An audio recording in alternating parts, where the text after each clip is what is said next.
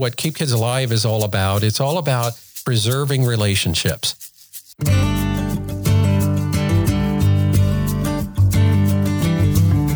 She was super, super funny. Her friends always say that she was really funny. Just her beautiful personality, her spiciness. She knew what she wanted to do in this life.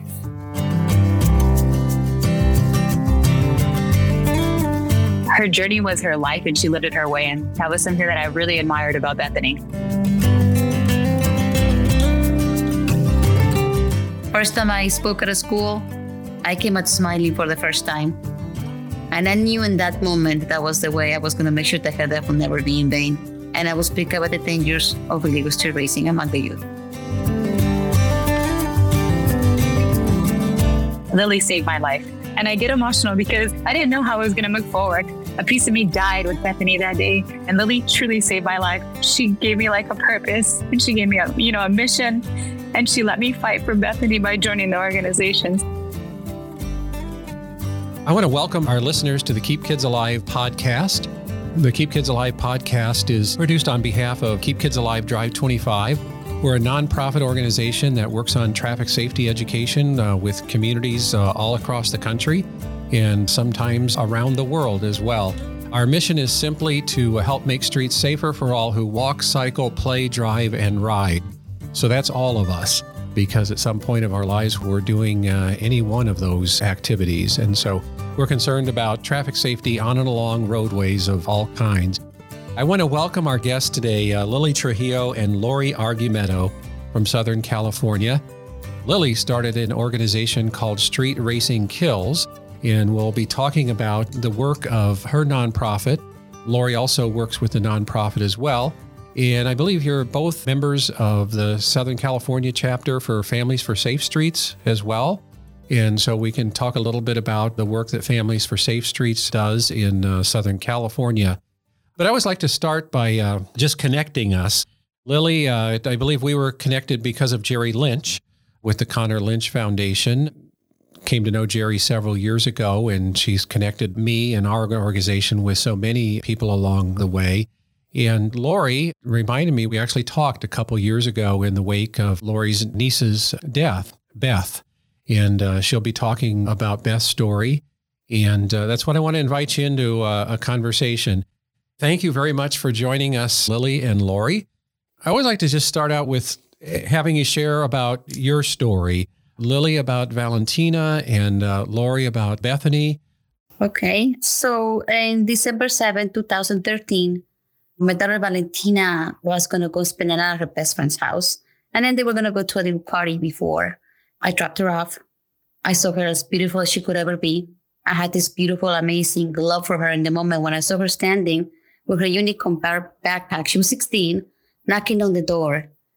It was a beautiful feeling. I'll never forget it. It was like I don't know how to explain it, but I call it now like a premonition because that was the last time I ever saw her alive. And I had no idea. I went home. I dropped her off with her best friend, and they were knocking on the other best friend. And I woke up at 1 o'clock in the morning with a phone call telling me, hurry up and get here. Valentina was in the crash. Woke up my son. We left looking for her where they told us to go. I could just hear the voice of the teenager male cursing at the driver and mentioning him on the driver. He wouldn't tell me though what had happened. And I got my son. We got out of the house. We even forgot the keys inside the house, locked ourselves out. We got to the scene where they told me Anaheim and Avalon and Wilmington. Mind you, I left her in Torrance, not in Wilmington. However, I knew that her best friend lived there. She was going to go spend the night with us in Wilmington. When I got there, there was only yellow tape all around the area. No cars, no nothing. And they told me, the police told me, they didn't say anything to me. They just told me, you know what, the kids will take it to different hospitals. So I went to Harvard UCLA, which is in Torrance, walked in the emergency running. I see her best friend with an IV and her mother hugging her. They're crying. My first thought was like Valentina was in another room. I yelled at her. I told her, where's Valentina? I was just so I could go to the other room. Crying hysterically. She tells me, Valentina died. I then collapsed to the floor. And mind you, I didn't faint. The shock was so hard that it was like I had an an epileptic attack. And my son picked me up and told me, "It's okay, Mom, I got this." The reason why he said that is because years before, my mom, my dad, and my brother had passed away all within 3 years. Even my father the year before. And I make sure that my kids wouldn't experience. I didn't want them to experience a funeral, a loss like that. I would always come back with something of them. When I came back with Valentina's uncle, my brother's blanket, my brother was like a father to her because I was divorced at the time. I was single mom. First thing Valentina told me was like, "He died, didn't he?" And I said, "Yes, he didn't make it." And I just didn't want him to suffer that. So my son knew, he was 22 at the time, how much I have done to keep them from going to a funeral or from experiencing anything like that. And he just told me, "I got this, Mom. I got this one." And they told us, "You have to go home because the police is waiting for you." So we got home. I saw the two police officers, a male and a female. I know now they always give notifications because I've been working with the police for so much, but I had no idea at the time. I sat down and I saw that she had her purse. That's how we opened the door, actually, because we had no keys. They got her key to open them. We sat down and they told me that my daughter had died in a crash. I fell off my chair and all I remember is looking at my son, at the cell phone of the police officer, identifying his dead sister. That's the last image that my son took for me. And took that, he took that for me because I didn't see that picture. And I still breaks my heart to this day that I wish I did it because I wanted to avoid any pain to my son, any pain. And I wish that he never had to see his sister dead. I don't remember a lot. I was in bed, out of it for a while. Losing a child is like any other pain. Like I said, I had lost my mom, my brother, my dad. Nothing like when I lost Val. When I lost Valentina, I lost it. Every part of my body was throbbing. I could even feel my nails on my skin. I could feel my hair. It was, I went to work later. When they read the report to me for the first time, all I could hear was blah, blah, blah. I couldn't hear anything. I couldn't taste food. Nothing. It was like if I was eating paper. I even told my girlfriend that took me there because she's never had children.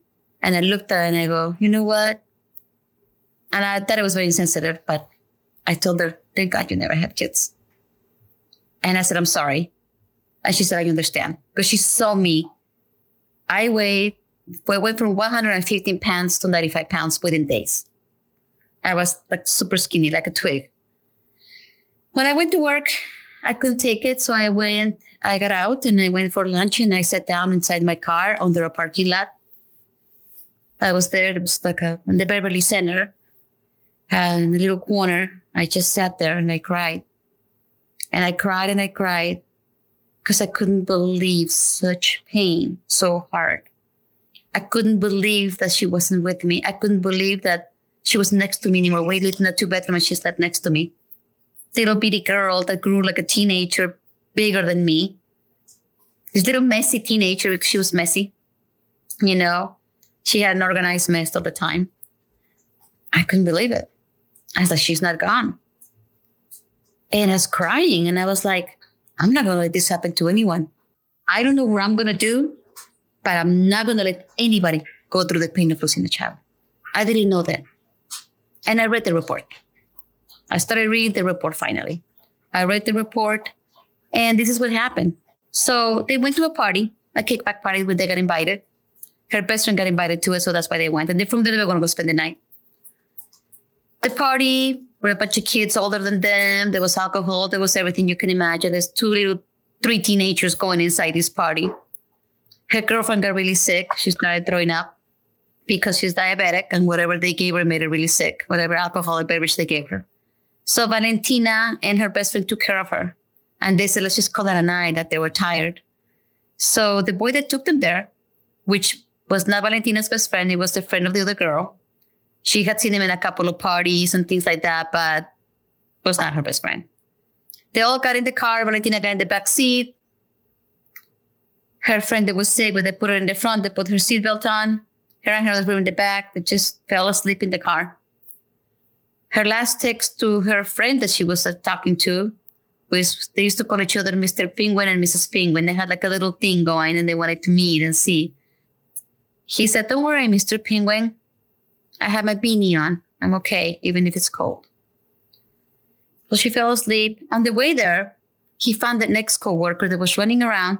You know, they said hi to each other. They got themselves next to one another and challenged each other to a street race. He pulled the window down, and that's when Massey, Valentina's best friend, woke up and saw the whole challenge going. He said, let's do this. Took off. They were going so fast that Massey realized she didn't have her seatbelt on and put it on, and tried waking Valentina up so she could put her seatbelt on as well. And told her, hey, put your seatbelt on. But I looked at her like, what are you talking about? By then, he crashed against an SUV and then against a fence. When Valentina's best friend woke up, Valentina was hanging from the window. She only saw her behind. She had urinated all over herself when she got out of the car crying and looking at her friend hanging from the window. My daughter died at the scene. I wasn't there for her. The coroner took her body. They said there was a lot of blood from her head stuck to the roof. Had to remove her hair. And I wasn't there. I wasn't there when she took her last breath. I didn't know that when you die at the scene, you're no longer a person, you're a body, and they just take you. And you're a number. When you think about Valentina, and what was the spark that she brought to the world? What was her light that she gave and shared to other people and that you carry with you now too? Just her beautiful personality, her spiciness. She was very hard-headed. She knew what she wanted to do in this life. She was super, super funny. Her friends always say that she was really funny. And that she couldn't really dance, but she danced. And she was very cravey, pretty much like me. I'm very cravey. I'm always craving something to eat. And that's the way she was too. She's like, I want this, I want that.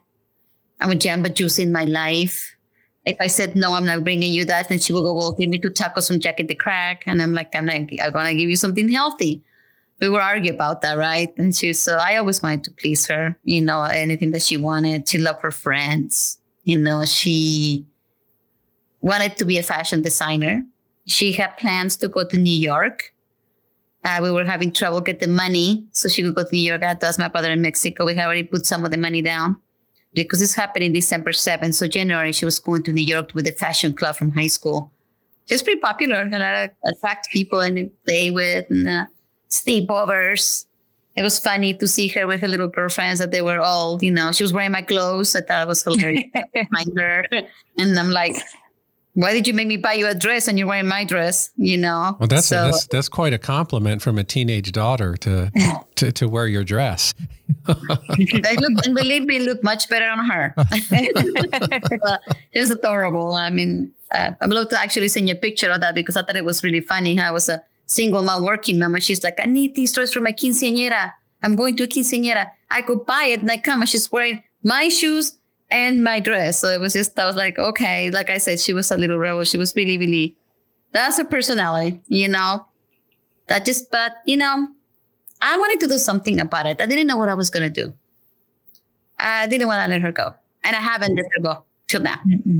And so what did you decide to do? I decided that I was going to let no parent to lose a child to something that's 100% preventable, like a street race.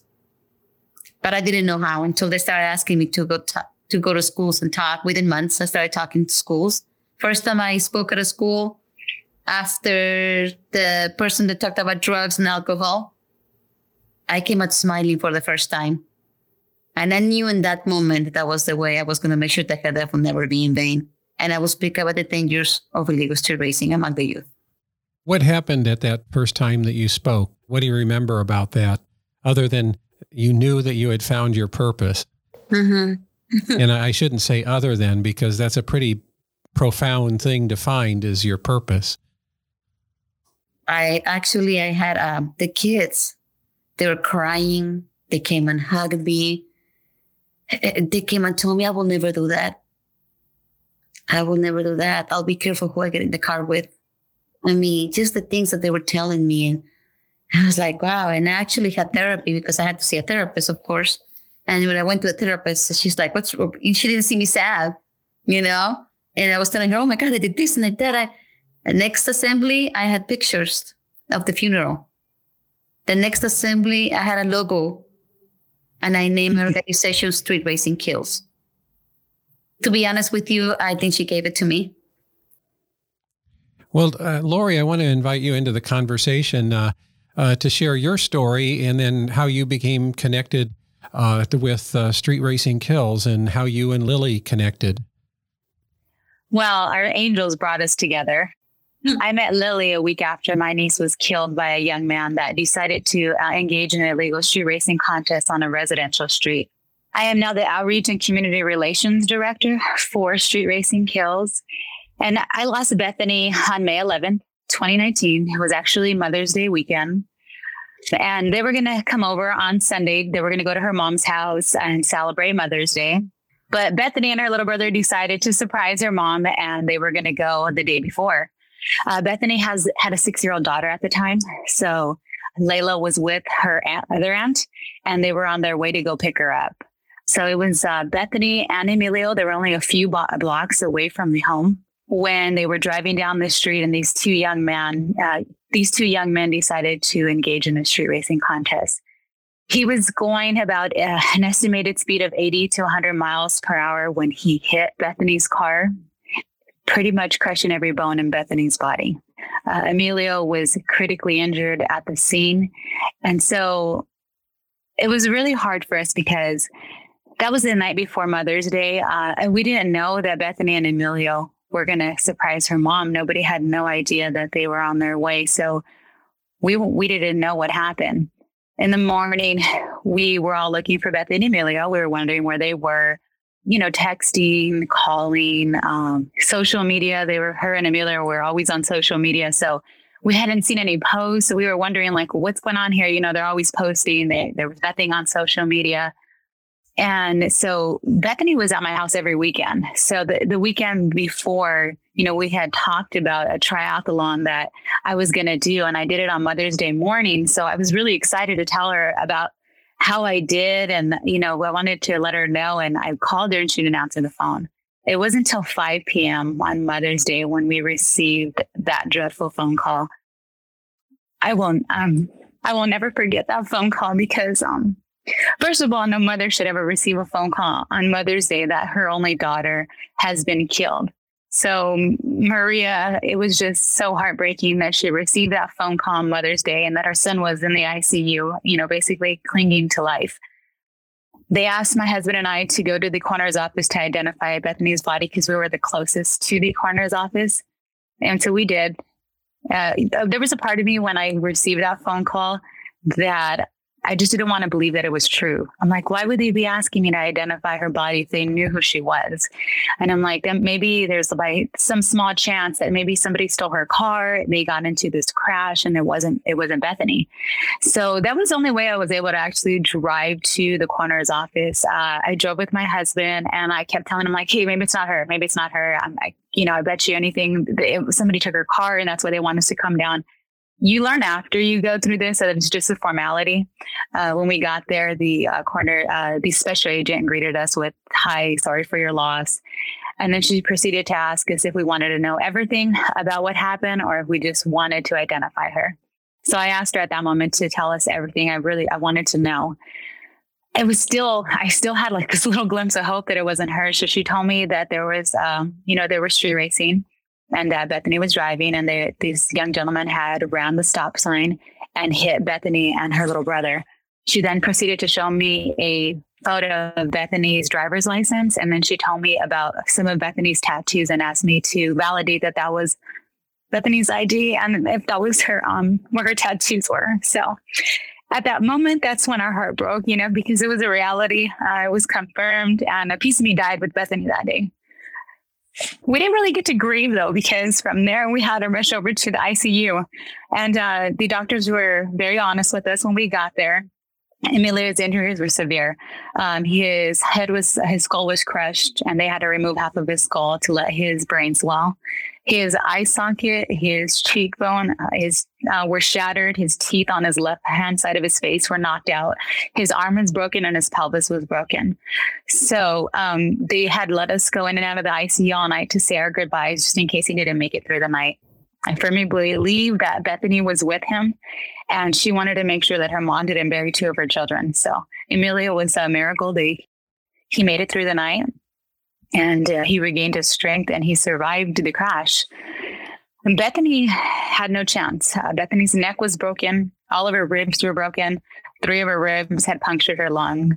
Both of her legs were broken. All of her organs were crushed.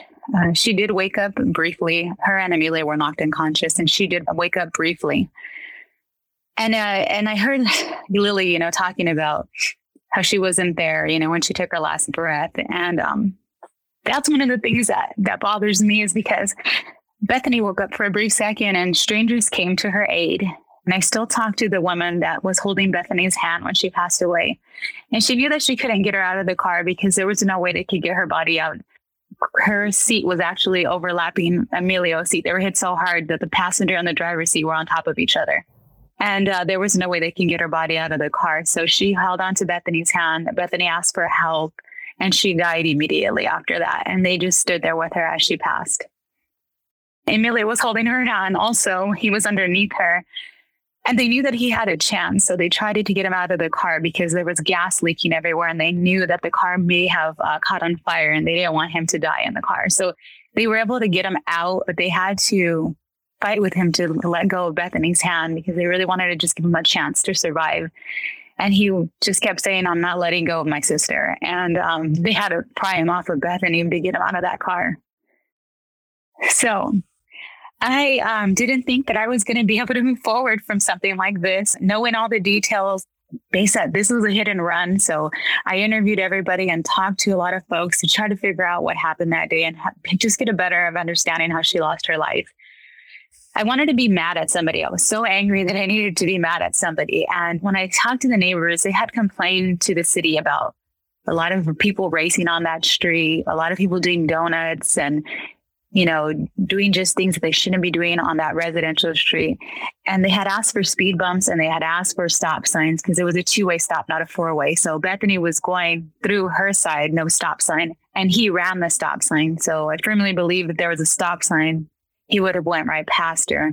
Or if there was a speed bump, there was no way he would be going almost 100 miles per hour when he hit her, and she may have survived. So we went to a town hall meeting on behalf of Bethany. We spoke and we talked about her death, and we asked for the city to make some changes so that nobody else had to go through what we were going through. It's there that I met Lily. This was a week after Bethany's crash, and we're speaking, and Lily's there with her street racing signs, and she speaks, and she's just like, "This can't happen. Nobody needs to go through this. This is 100% preventable." And I turn around and look at her, and I knew that I wanted to do something. I knew that I wanted to make a difference, but I was going through the grieving process, and it was really hard for me. So Lily gave me her card, and I looked at her, and I'm like, "I'm going to call you. One of these days I'm going to call you. I don't know when, but I'm going to call you." And Lily tells me, "I knew you were going to call me. I just didn't know when. And I was hoping that you would call me." And I feel like our angels brought us together to do this, because a couple months after I spoke at the Day of Remembrance for Lily's daughter's passing. So she passed away on December 7th. And I shared my story for the first time with an audience of folks. I cried the whole time, but I shared my story for the first time. And it was the first time that I really felt some sense of peace, because I know when we buried Bethany, I promised her that I was going to keep her memory alive. And I promised her that her death was not going to be in vain. And so when Lily gave me the opportunity, I knew that I could make a difference.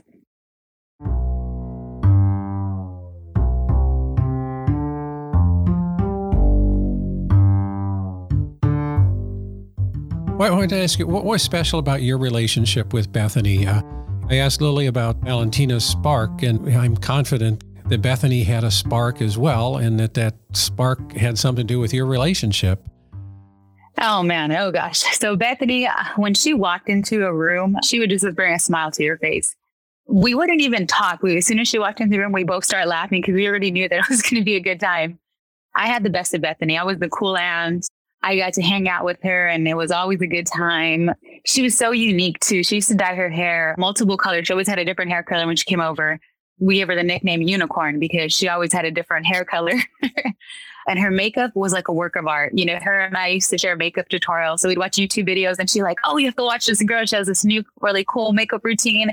And so we would always call each other. We'd find a new like a lipstick or eyeshadow we liked. And we would, oh, you need to try this eyeshadow or you need to try this. And so we did we were very similar. And then she was just very adventurous. I think a lot of people would be jealous of Bethany's personality because Bethany lived her life the way she wanted to. She was not afraid to do whatever she wanted to do. And she never cared what anybody thought. Her journey was her life and she lived it her way. And that was something that I really admired about Bethany. I think one of the things that I think was really special about Bethany, she was a mother. You know, she had a 6-year-old at the time when she passed. And her and Layla were best friends. They were so cute. I mean, all the pictures they have together, they're always like twinsies, you know, and that's Bethany's mini-me. Layla looks exactly like her mother. And so, I look through sometimes through Bethany's Facebook page and her social media, and, you know, it's my way to connect with her still. And, you know, I see all the pictures she posts of Layla and she's like my baby, you know, my heart, like all I need is you in my life. I'll always be here to protect you. And, you know, I know that she's still there protecting her baby. But, you know, Layla just doesn't understand yet, like why her mommy's never coming home. So, you know, I really, really believe in what Lily and I do. And I know that, you know, we don't want any family to go through what we've been through. And if we could save one life, then we've done our job. And how's Layla doing? Oh, she's amazing. That's my baby. So I love her. She's so awesome. Layla is an amazing little girl. She talks about her mom all the time. Bethany's birthday was on Wednesday, a couple of days ago.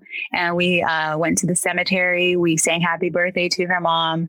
We decorated. And it's so cute because Layla will call me and she's like, hey, what time are we going? When are we doing this? And we need to set up for my mommy. And I need to make sure we have, nice pictures and balloons. And I'm going to blow out the candles, right? And we're like, yes, you're going to blow the candles. So she's doing good. She's an amazing little girl. And I look forward to seeing her grow up and be successful and, you know, work with the organization when she gets older. Coming back to the organization, what's the mission of Street Racing Kills? If you were just to put it in a few words, what's the focus and mission of your organization? We create awareness regarding the dangers of illegal street racing and traffic safety among the youth. And to give our listeners a little bit of background, how prevalent is street racing and deaths from street racing? Well, it's always been there. It's been there for a long time. You just don't know about it until it happens to you. During the pandemic, it grew. It grew even more. It became more obvious. Why? Because the roads, were more open. The pandemic, even if it started dying down, they didn't stop. It got bigger. This culture of and all the social media that's going on right now, where these young people want to just post on Instagram, the car spinning around doing the donuts, someone being daring to. The closer you get to the scene, the faster you go. Who wins first? Those ego, the immaturity, it just kept growing. The California Highway Patrol received how many phone calls, Lori? 25,000 phone calls from the beginning of the pandemic to present on street racing, takeovers, sideshows, just expedition of speed during the pandemic, which was a 3,500 increase from the year before. So it's just been growing and growing and growing. And then, like I said, as my organization kept growing, the problem kept growing. One of the things that, we've talked about is, street racing was a problem in 2013 when Valentina was killed. Street racing was a problem in 2019 when Bethany was killed. Today, street racing continues to be a huge problem. I think one of the things that we are noticing it now even more is because, like Lily said, social media. So when Bethany was killed, everybody got these Ring cameras. So her whole entire crash was caught on camera. So now we're starting to see people videotape these things. You see it on residential families, Ring cameras. So The problem is just now it's visual. You know, it was always there, but you kind of heard about it or knew about it, but nobody had videotape of what was going on.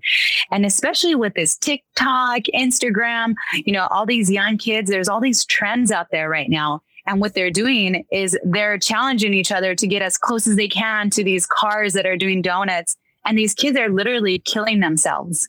And they're injuring innocent bystanders because when they lose control of these cars and they crash into houses, or they decide to street race and take over a freeway, that's when innocent people start getting killed.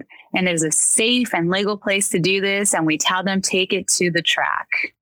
I know I was just at the Governor's Highway Safety Association meeting in Denver back in September. And street racing was something that was brought up as a need to really focus on because, you know, one of the things about the pandemic, we think of that in terms of cases of COVID and all the people who have died because of that.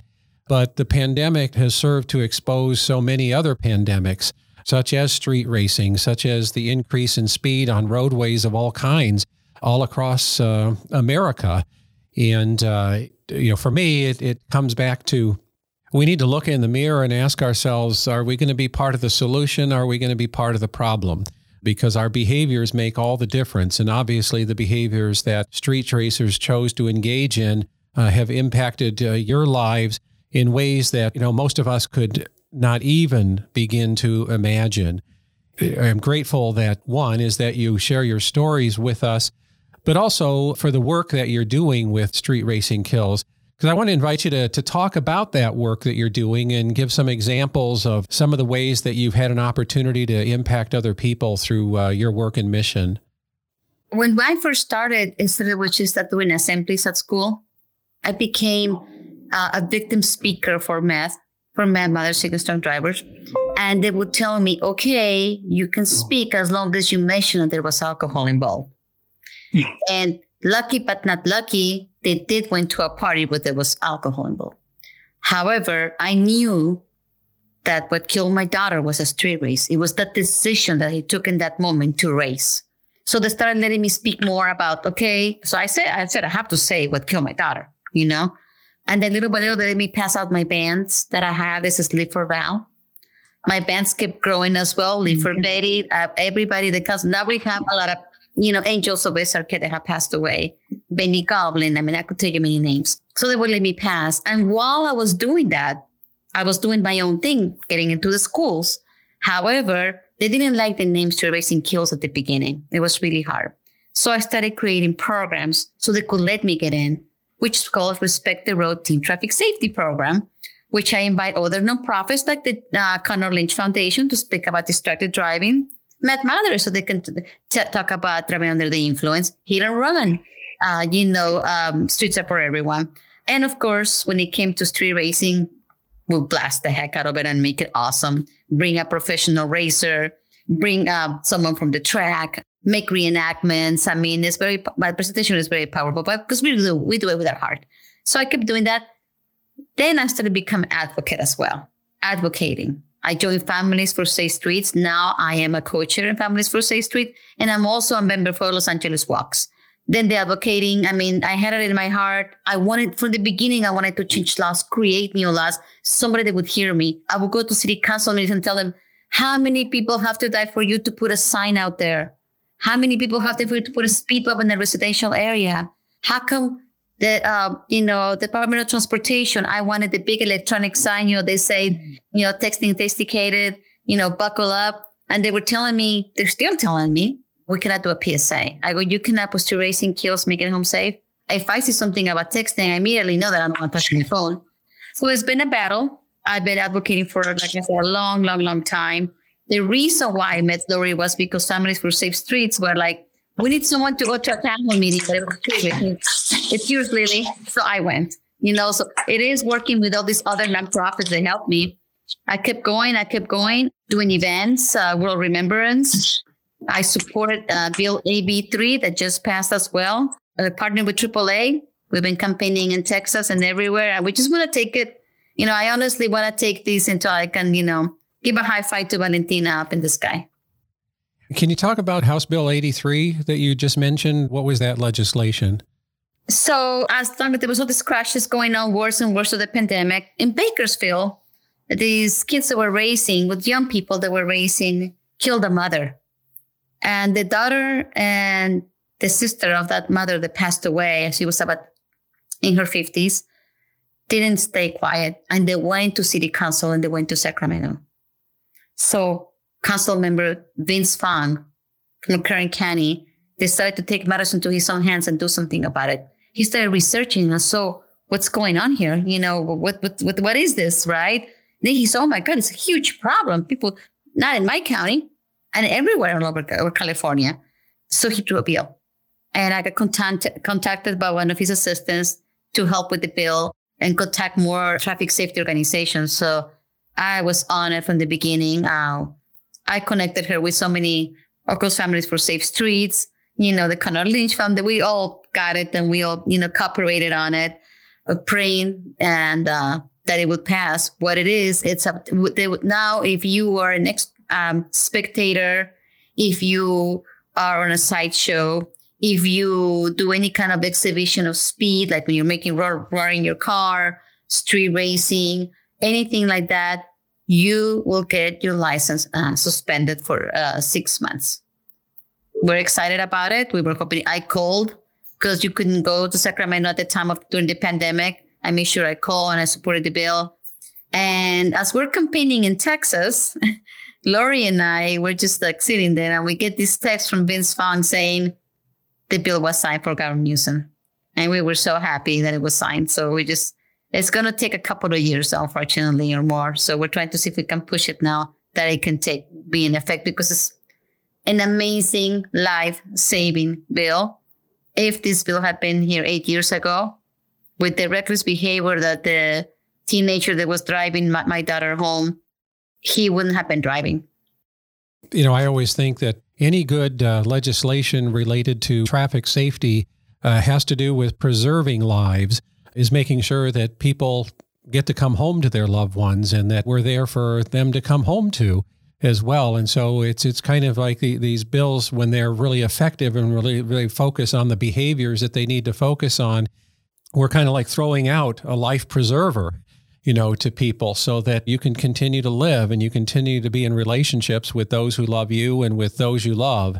You know, for our listeners who are not familiar with Families for Safe Streets, that there are chapters all over the country, and there are victim advocates, you know, family members of loved ones who have died, who are going to speak on behalf of legislation, which makes a tremendous amount of difference because, you know, so often times we can present the data, we can present the numbers, and people fail to realize that all of those numbers represent real human beings. They represent real lives. They represent real relationships, and that they all matter. And so, you know, the work that you're doing on behalf of Valentina and on behalf of Bethany is just so important, I think, not only in California, but to inspire other families to use their voice and to share their stories in ways that make a difference. Street Racing Kills has so many programs. We have our, like Lily mentioned, we have our teen traffic safely assemblies where we go to the schools and talk to the children in person. Obviously, with the pandemic hitting, we started doing a lot of Zoom events, which has been great because we can reach a broader audience. We've been able to talk to teens in different states, New York, Texas, California, you know, everywhere. So that's been awesome for the program. We also have Go Beyond Driving School. So as you know, in California, you know, they no longer have driver's education. So one of the things we do is like an after school program with the teens and talk to them about the safeties of driving, right? And then we also have a senior project where the kids we'll work with them and we'll bring a police officer, we'll have a victim speaker, we'll bring a crashed car, and we'll do a senior project with the seniors about street racing. Our upcoming event is called Respect the Road Summit. It's actually going to be on October 22nd. It's going to be a Zoom, which is perfect because anybody can log into the event. It's going to be from 4 to 7 p.m. Pacific Standard Time. And this will be an opportunity for multiple organizations to talk about the safety of being a teenager and just driving, texting and driving, drinking and driving. We're specifically obviously going to hit street racing racing. But, it's a wonderful opportunity for Lily and I to partner up with other organizations. And we're also having AAA, who is sponsoring this, by giving everybody that signs up a $20 gift card so they can order DoorDash and have dinner while they're sitting down on the Zoom with us and going through the program. Also, a huge thing about the program is, which I love, Lily created the VALS Respect the Road Scholarship. So it's a scholarship that we will give out to disadvantaged children or foster children that can't afford driving school, because we don't want them out there driving unsafely.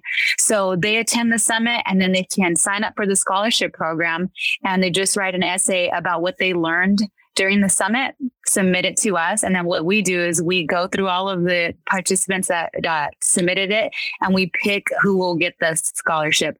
Honestly, Lily and I try to give a scholarship to everybody. So we try to find funding. So we can fund every single person that applies for this scholarship. I want to invite our listeners, if you're in a position to help fund a scholarship or one of these driver's education courses, we'll give you the website for Street Racing Kills before we finish our podcast. But please go there and make your donation to do that, because every young driver and even every older driver needs and deserves the kind of education and training necessary to do our very best to practice the better on the road. And practicing the better, means monitoring our speed. It means stopping at stop signs. It means buckling up. It means putting our cell phones aside. It means giving enough space between ourselves and other vehicles. There are so many behaviors that are related to, why deaths happen on roadways. The vast majority of those behaviors are in our control. Those are things that we could do something about. So being able to have a good, positive driver's education experience, it's a gift to me, not only to the young people who receive the scholarships, but it becomes a gift to the community when they go out and they practice what they've learned. Definitely. Yes, Yeah. It's super. Let me just mention something real quick. One of the things that we saw here in California, like Lori said, there's no driver's ed, but we had to do something about it. But I didn't want them I wanted to make sure that in order to get it, they will attend, the summit, right? Where everybody is involved. With all this, Conor Lynch Foundation is involved. Our speakers, are amazing. I mean, I bring speakers from everywhere. We have right now Fletcher Cleaves, who is amazing. And he distracted driving and he ended up in a wheelchair. We have Kevin Brooks from Canada that will be speaking as well. And this was driving under the influence and speeding, and he ended up in a wheelchair as well. His story is so powerful, you have no idea. And then, of course, founders of other nonprofits, victims. I mean, so the program is, the summit is going to be a little long, but it's going to be a lot of fun. There's Kahoot games. I mean, we're trying to keep it as fun as we can, at the same time touching, and then that chance for them to get the scholarship to make sure. And then, we're not just doing it in California. Like I said, like Lori said, it's everywhere. We have even kids from Florida applying for it. One of the State Farm, a local State Farm agency that I work with and really, really donates to us, told me, I'm going to just give you a little something, but I wanted to go for the scholarship because I like it. So there's that they like that they will go to a foster teen, to a disadvantaged teen. They like it to be able to give that opportunity. So yes, definitely. Thank you for mentioning about a donation, because and if you want to say your name, who is donating, why, we'll definitely always mention to that family that's receiving the scholarship who is coming from as well.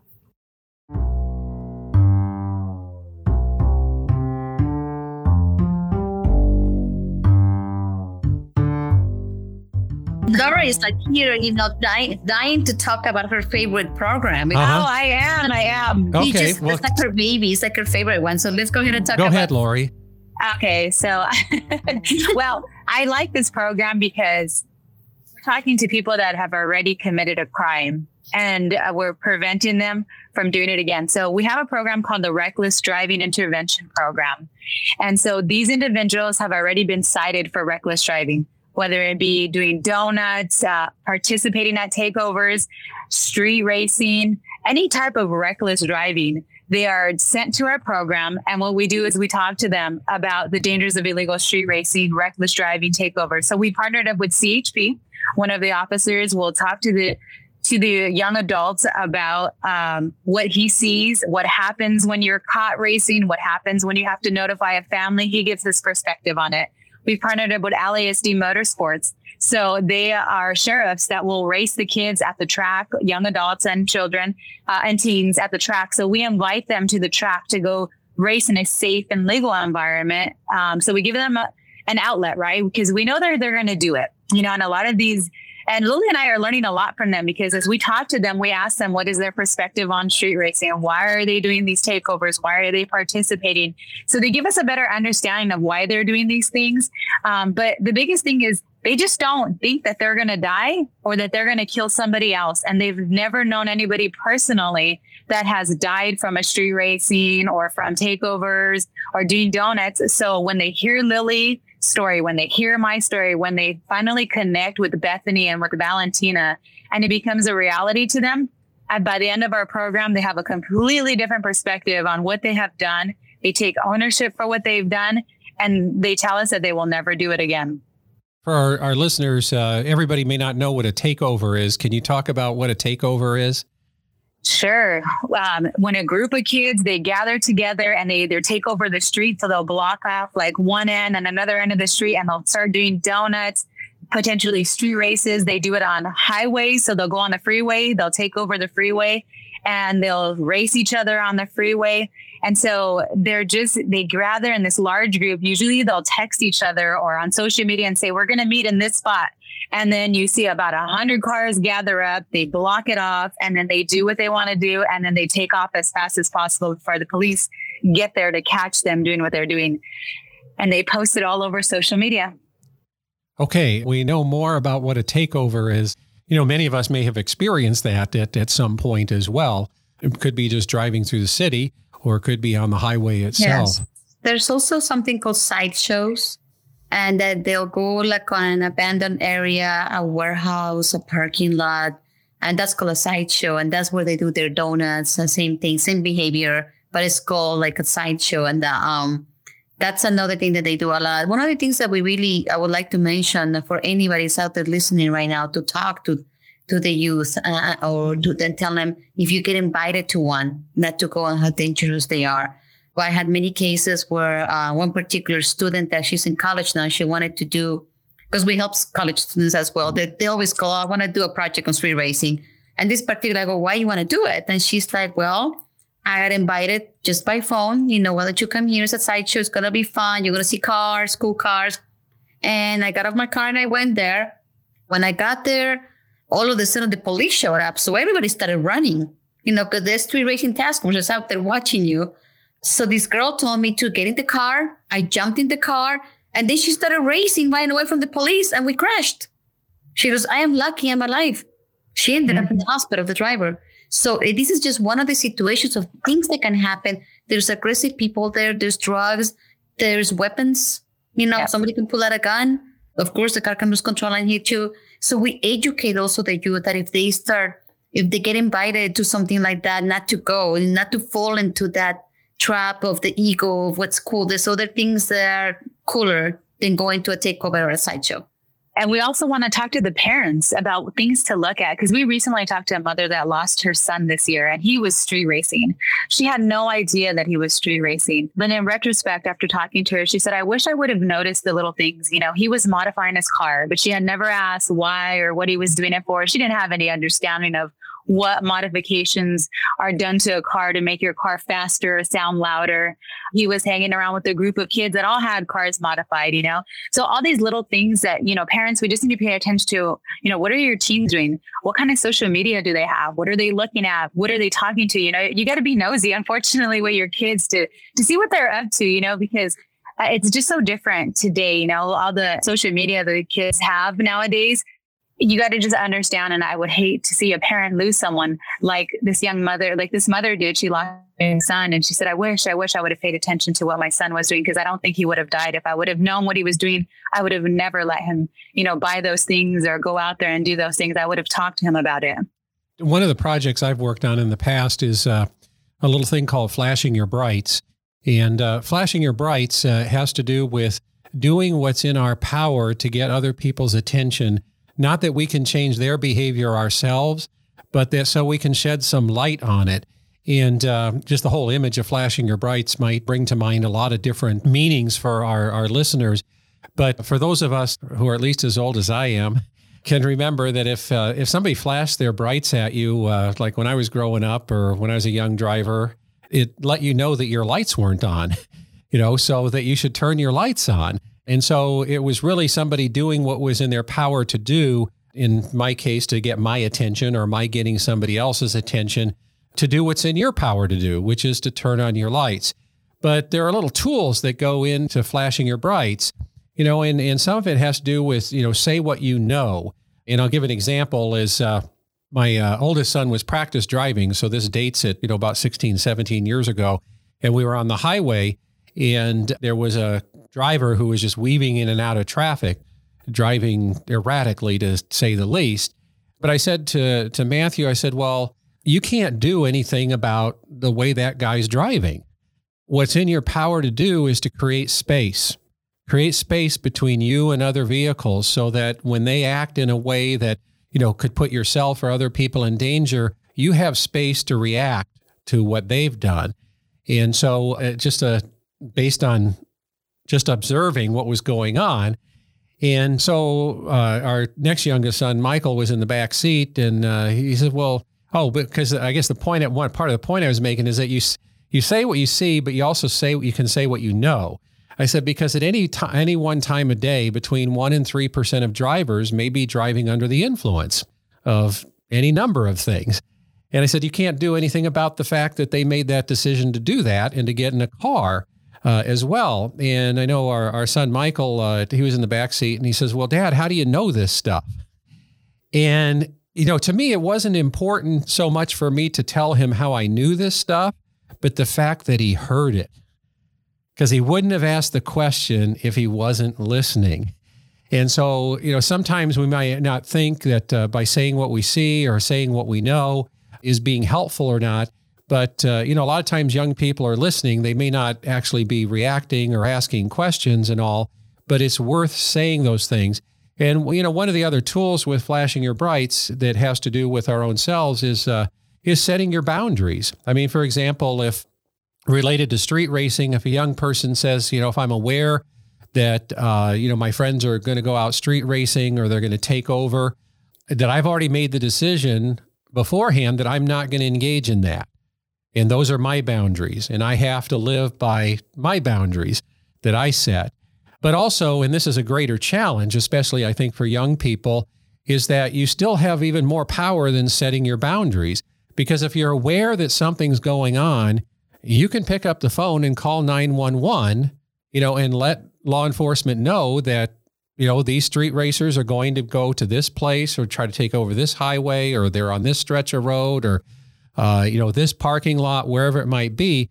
And my point to young people is that you don't have to go to school and say, you know what, I called the police. You don't have to do that. All you have to do is what's in your power to do, because to me, that's how you're preserving lives. You are not going to school and then everybody is, tragically affected and beyond sad because one of their classmates died. That's something that you have in your power to do. You don't have to tell anybody you did it. You just do what's in your power to do. And then in this case, let law enforcement do what they have the power to do. Yeah, that's a great point, Tom. I like that you said that because the one thing Lily and I do know is that street racing kills. We know it for a fact. My niece is not here with us today. Valentina is not here with us today. And that's why we share our story, because we know what the effects of street racing does. And I think it's so important that you listen to these young people talk about why they do what they do, because sometimes I think we can make assumptions about why they do what they do. And to actually hear that from them, realizing that they're not thinking about, I could die, somebody else could die. And, one of the things that I actually like about the name of your organization, Street Racing Kills, is that it gets right to the point. Because I've said many times in past episodes of this podcast that one of my favorite quotes is that our death-denying culture has life-denying consequences. When people go out and they act in ways that put themselves and other people in danger, and that danger could lead in death, but they're not thinking about that. To me, that's denying the reality of what could happen and within your lives, what has happened. To me, I think it's just so critical to be listeners in this process as well, because to me, it's pretty easy to jump to conclusions about why people do what they do. But as you have done, is to sit down with those who have engaged in these behaviors and actually listened to them and shared your story. That's really creating a dialogue.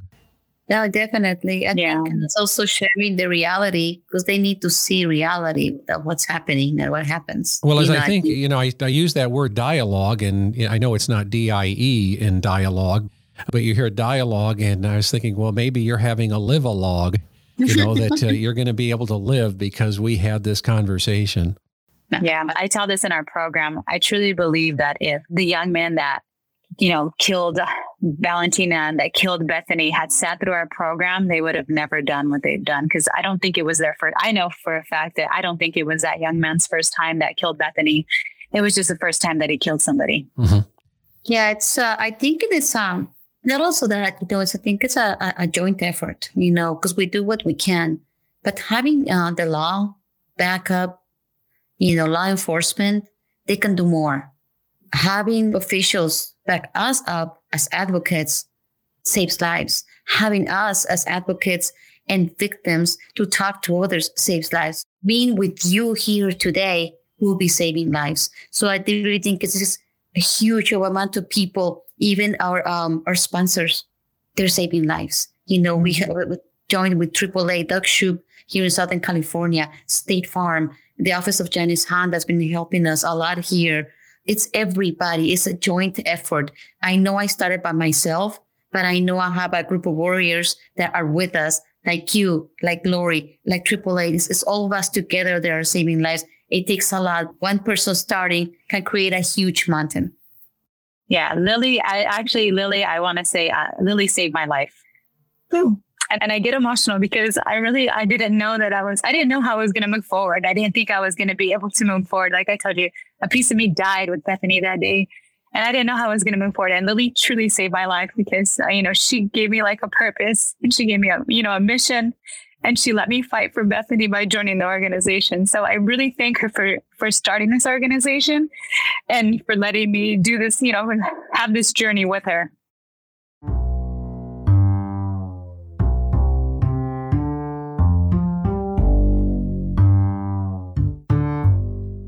I want to start wrapping up. Is there anything that you've been thinking about, or that you would say, I wouldn't want to end this conversation without saying this? Gosh, there's so many things I would like to say. I can sit here forever with you. But anyway, I just always tell everyone to make it home safe. I know everybody gets out of the house and they want to come back. So when you put your hands on that wheel, just make sure that you come home to your family, come home to your loved ones, and have your favorite meal, whatever you're craving, be with your family, to wait until the holidays to spend time with your family. Every day is a blessing. And street racing kills. I always like to ask two questions. Who do you love and who loves you? Because our answers to those two questions are all the reasons we should ever need to act in a way behind the wheel to bring ourselves home and to have our loved ones there to welcome us home as well. Well, I know that Lily said what I would have wanted to say also, but I do want to say, one of the things that we say is Valentina and Bethany are the angels of SRK, and they're our purpose for what we do. And so they're also our bosses because they make us really work our butts off. But we always tell people, live for Valentina, live for Bethany. Valentina will forever be 16. Bethany will forever be 23. So we ask our youth, please live your life for them. It always reminds me of a little plaque that my mom had in our kitchen when I was growing up. I don't know, I stole it, I borrowed it, or, after she died, and it hangs in our kitchen now. And it just says, to live in the hearts we leave behind is not to die. And, I think about Bethany, I think about Valentina being very much alive in your hearts, and I imagine the hearts of many, many other people, and they keep nudging you forward and maybe pushing you forward on some days and all, and are so grateful for their spirit that it continues to live in all those people who live in their honor. Lily, I'd like you to give us the website for Street Racing Kills. Definitely, it's www.streetracingkills.org. We also ask everybody to go to streetracingkills.org to make the pledge that they will not street race. So when you go to streetracingkills.org, you can go ahead and fill out the pledge that you will not street race. So we would like you to join our movement on keeping our streets safe and our community safe. Okay, another commitment that we can make to practice the better and be the better that we practice. streetracingkills.org. So that's where you can go to get more information about the organization, and you can also donate to their cause at that site as well.